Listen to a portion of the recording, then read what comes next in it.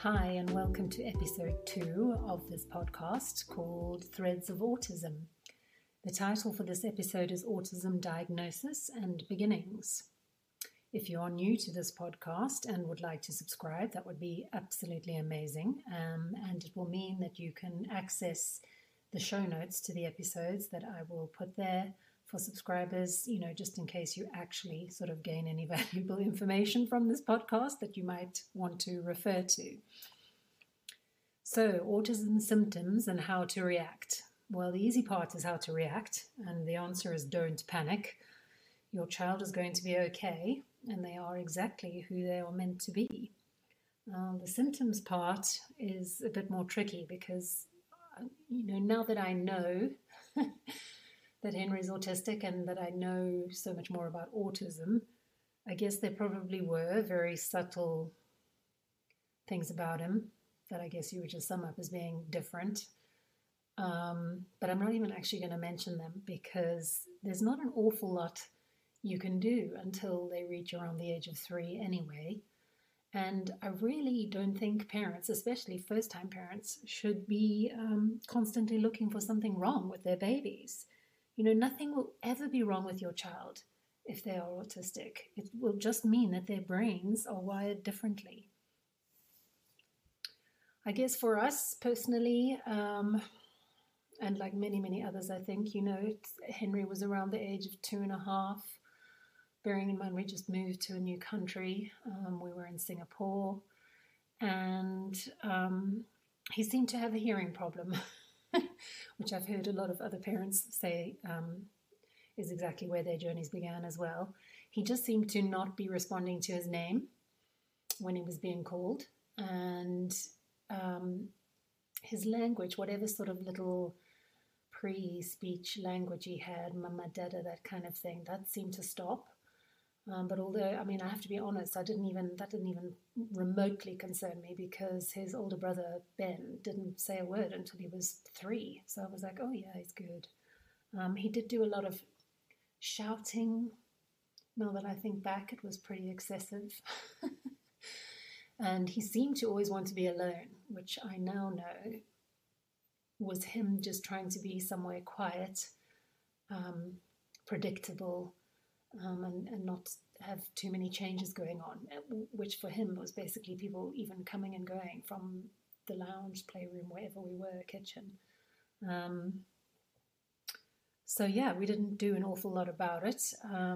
We did sort of book an appointment with an audiologist for a hearing assessment and kind of roll forward 6 months. There's nothing wrong with his hearing.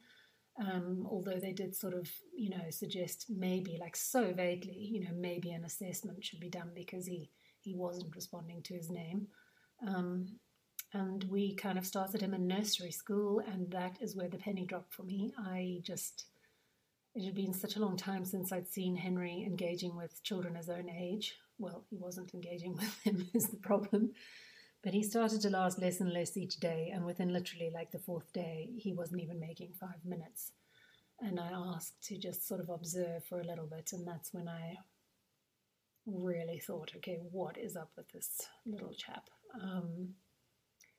The nursery school staff, again, very sort of, polite and vague, and, suggested I get him assessed with a pediatrician. Just, regular sort of developmental for his age kind of thing assessments. So we did that. I kind of summed up my concerns at the time, which I did not know were basically like word for word, autism criteria, but I did not know that. I didn't even know what autism was. And the pediatrician looked like so flipping worried and concerned and serious. And I just wasn't getting it. I think she thought I knew what I'd come to her about, but I did not. So she recommended that Henry, very, very, as soon as possible, go for a full speech and language assessment. And she recommended the center that I now know to be an early intervention center. So a group of, highly trained therapists and specialists dealing with all sorts of diagnoses, but where they feel they can help these children. So we went off for that assessment, and this time it was a little bit more alarming because they knew what they were sort of, assessing, and they were pressing Henry's buttons, and he got really like, wow, they peed him off. Normally, like the pediatrician and other things, I could kind of curate his behaviors a bit. And they sort of sat me down and said, look, did I want to know the results now, or did I want to go home and have a few days and talk to my husband? And I was like, what now? Flipping hell, just tell me what it is, what is going on. Pediatrician's talking about something about labels that she doesn't want to use, and I just don't know, what is it? I don't know how I can help this child if I don't know what is going on. So they basically said, again, we're not interested in diagnosis. So I still didn't hear the word autism. But they were interested in Henry, and they thought they could help him. And basically he was 3.5 years old, and across the board, developmentally, he was sitting at 9 months old. So that was a real it was such a shock. I've never been one for milestones and fine motor skills and things like that with my previous two. We just kind of drifted along. So the thought that I how have I not clocked that this boy is so delayed? And also, oh my gosh, this is quite serious, I guess. I flew my parents over for a couple of weeks, which was very much needed and hugely helpful. And my husband, all credit to him, he was just so level-headed and so supportive and, so unconditional, and just reminded me that nothing really mattered. Henry was already this kind of different, quirky, weird, crazy little boy to us anyway. We absolutely adored him. And that wasn't ever going to change. And like our other two children, we would make whatever sacrifices we needed to make and do whatever we could do to ensure our kids were healthy and had a good life, So thank goodness for that. I didn't I guess my own personal panic was more around the fact that I felt completely out of depth, and I did not know how I was supposed to help this child, and I did not know how to be his mother anymore. I didn't know what any of it meant, So needless to say, we signed him up to this early intervention therapy center immediately. It cost us a mortgage every month, but it was the single best thing we ever did. Henry's only 12 now, but to date, that was probably the most important and invaluable step we took, not least because of the actual intensive therapy he received, but because of the support that I then found. I discovered mothers that I never even knew existed, and I started to learn how to help my child. So again, he started at this center. By this time, Henry is now, oh my gosh, freaking out in the car seat if I stop at a traffic light. When the traffic light's red, he can't stand the car stopping. So I'm now spending my time pumping the brakes like a crazy woman to keep the car rocking. And this center was in a huge shopping mall, and I had to park in the same parking bay every time. That's impossible. So again, he would be freaking out, and he was becoming kind of unmanageable. I remember almost dragging him across the floor to get to the, therapy center. And there's a little thing they taught me that I still remember today. They're just those little drops of absolute gold. And they trust me, they will come along when you least expect them, and they will continue to come along, few and far between, but they are magic. And they just advised me to get him a little backpack and weight it, so make it quite heavy towel, a couple of heavy books. And oh my goodness, what a difference that little backpack made. It kind of seemed to make him feel more supported and cocooned, and I guess kind of drum out some of the environmental things that were going on around him, and maybe help him feel a bit more grounded. It was very obvious that he was sort of not really in control of his body, like he didn't really seem to know where he was in space and time. So that was just an absolute godsend. We got the backpack, weighted it, put him on him, and he just took my hand and walked. I still use a backpack today, 12 years on, and I've learned another little gem about that, which will come up in later episodes, I'm sure. So yes, I'd better carry on here, otherwise this is going to be a very long episode, which I know none of you have time for. So again, just to say, please do give me a review if you're enjoying the podcast. You can go to podchaser.com. You can also follow me on my website if you wanted. I have a newsletter that goes out once a month, and you can find that at a website called autismthreads.co.uk. So yes, moving on to diagnosis. I mean, the elevator version, if you're in the UK, is go private. Sell your house or a kidney or whatever it takes to get a referral from the GP and go private. And when you go to see the GP, be very serious, preferably take your partner with you. Be very specific and sort of, give off the body language of, I'm not leaving here without a referral. The reason I say private in the UK, because, in today's world, I mean, it was bad pre-COVID, but now it's insane, is just the delays, the wait lists and the delays are just chronic. And I don't actually, even though you would probably get there in the end, I feel like you get an eighth of the kind of actual information that you're seeking. You just get bumbled along this very inundated and process that people assume you understand. So when I say be specific, I mean really sort of focusing on what those criteria are for autism. This is going to be completely non-scientific parent speak. And basically, to me, autism, and I think it's relatively well known,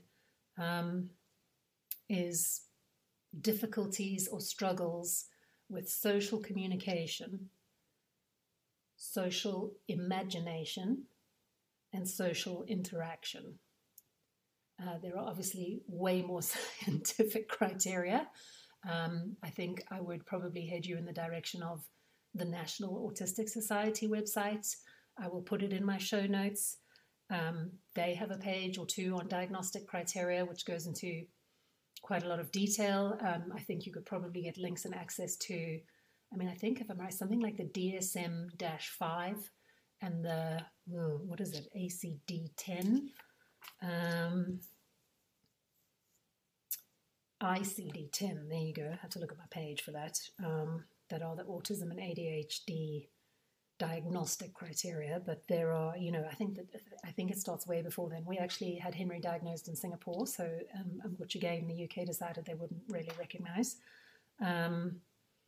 It's now sort of covers things. DISCO is the term for the form that it follows, an ADI assessment, which is ADI-R now because it's a new revised one.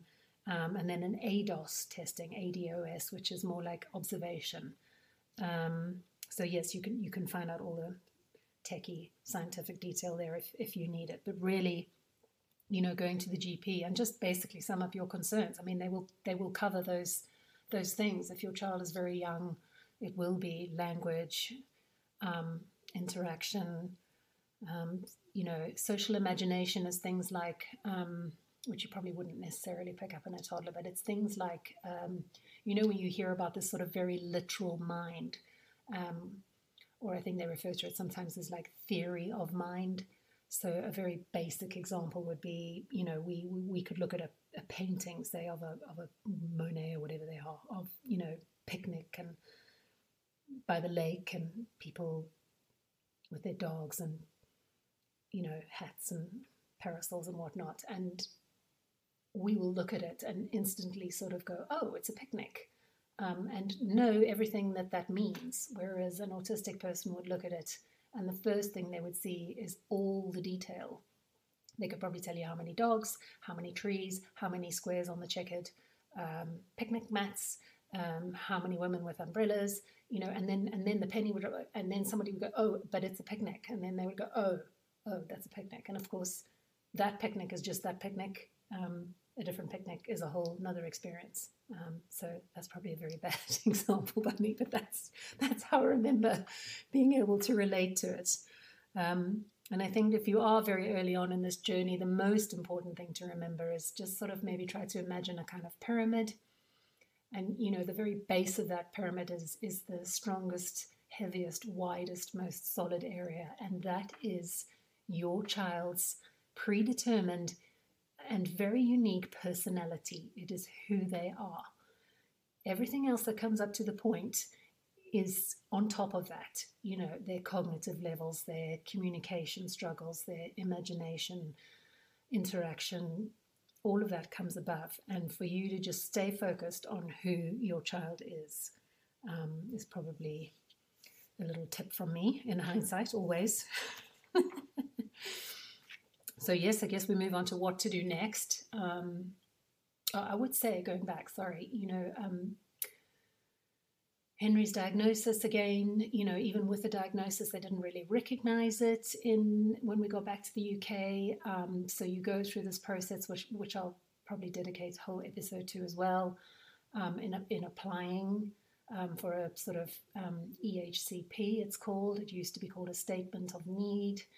You do that through your gov.uk website if you're in the UK, and basically they took a look at it and said, oh, we see no reason why Henry shouldn't, just register with his local mainstream primary. I mean, can you imagine? I don't know who to feel more concerned for, Henry or the poor teacher having to support him and 29 others. So I didn't. I just did not send him to reception.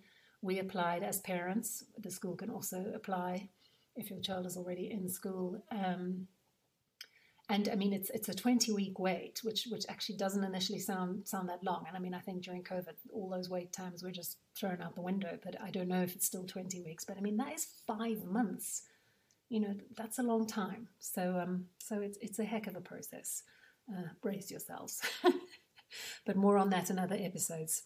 So yes, so what to do next? You've discovered your child is autistic. I actually, it was at that early intervention center. I dropped him off one day. I obviously looked like a complete flipping train wreck, and a couple of the mums saw me and said, "You're new. You need to come with us." And they took me downstairs. We had a coffee. There were about 12 or 15 mums. And they were so jolly, kind of flippant and cynical. It was just like, whoa, what is this? They were like, so what's he got? And I was like, what's he got? They think it could possibly be a developmental delay.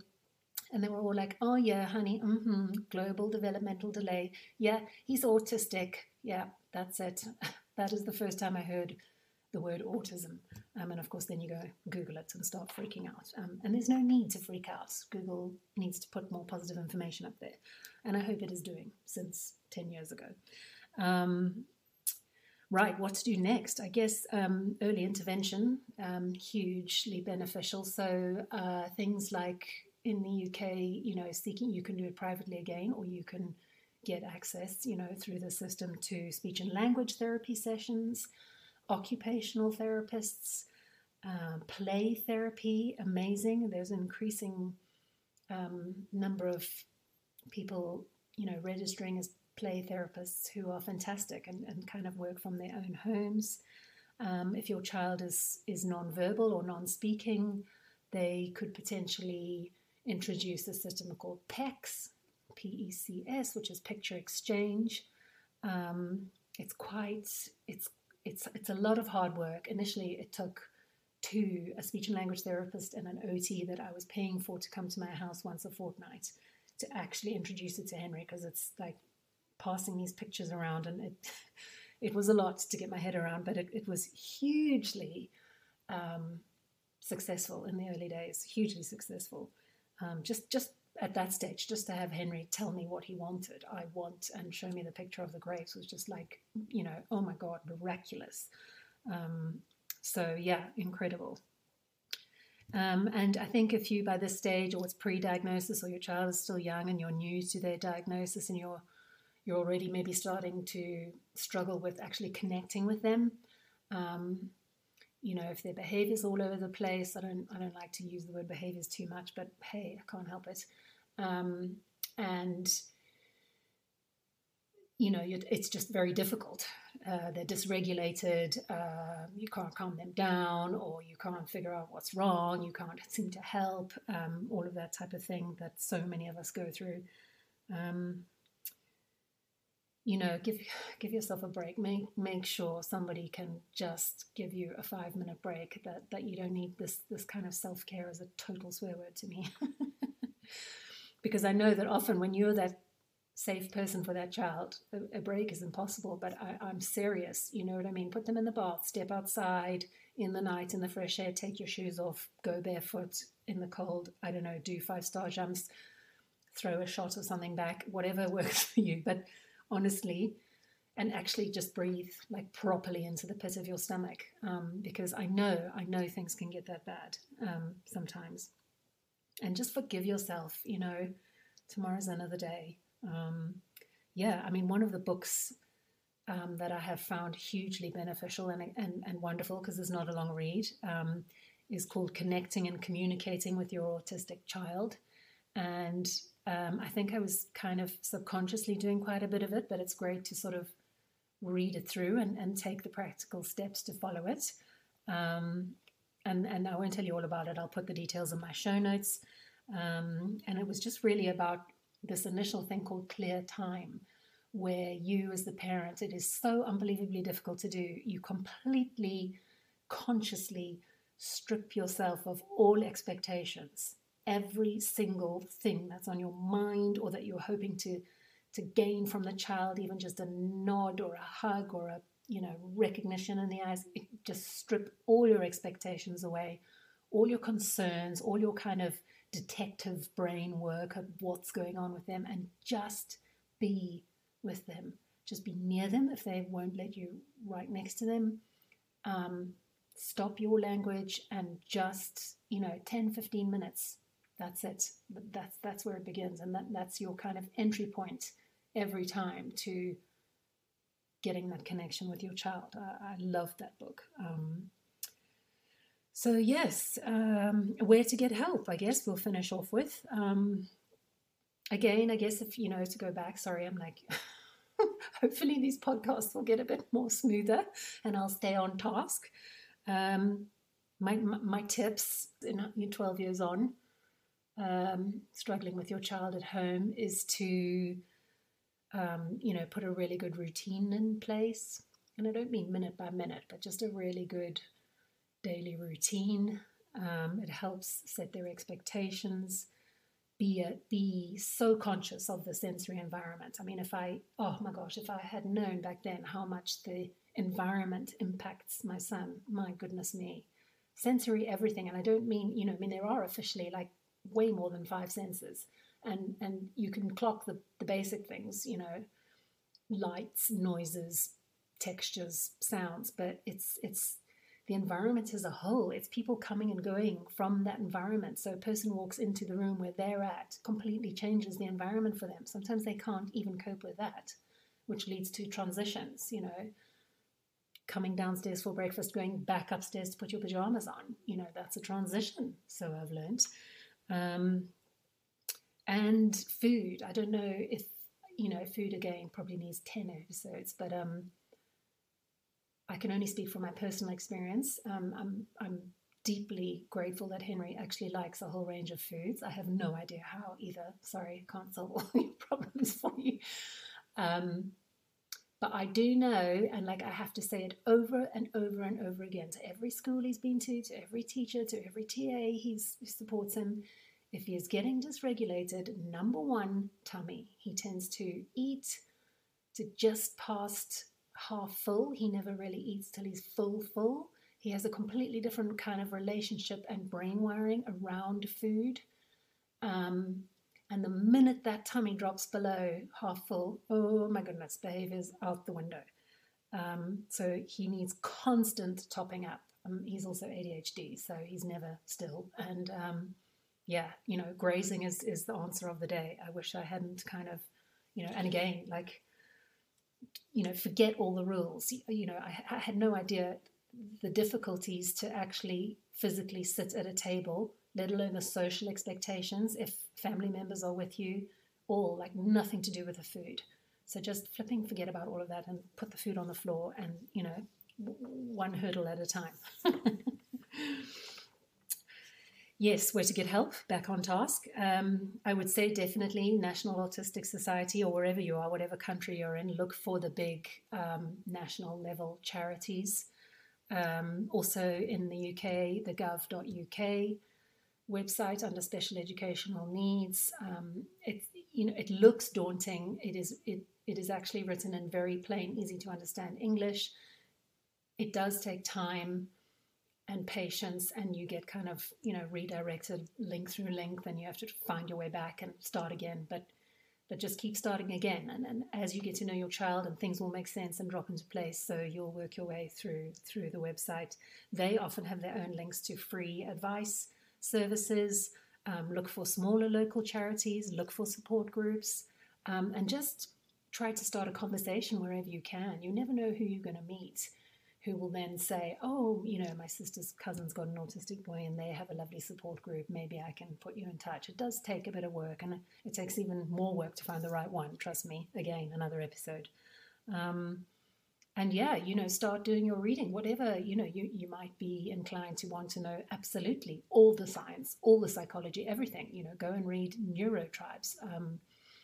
I haven't even lifted the cover. It's so fat, it freaks me out. But I think for me personally, with a non-speaking child, and I only discovered this book when Henry was, 9, maybe a bit younger, is The Reason I Jump by Naoki Higashadi, she says. That really, again, takes like an hour, 2 hours to read.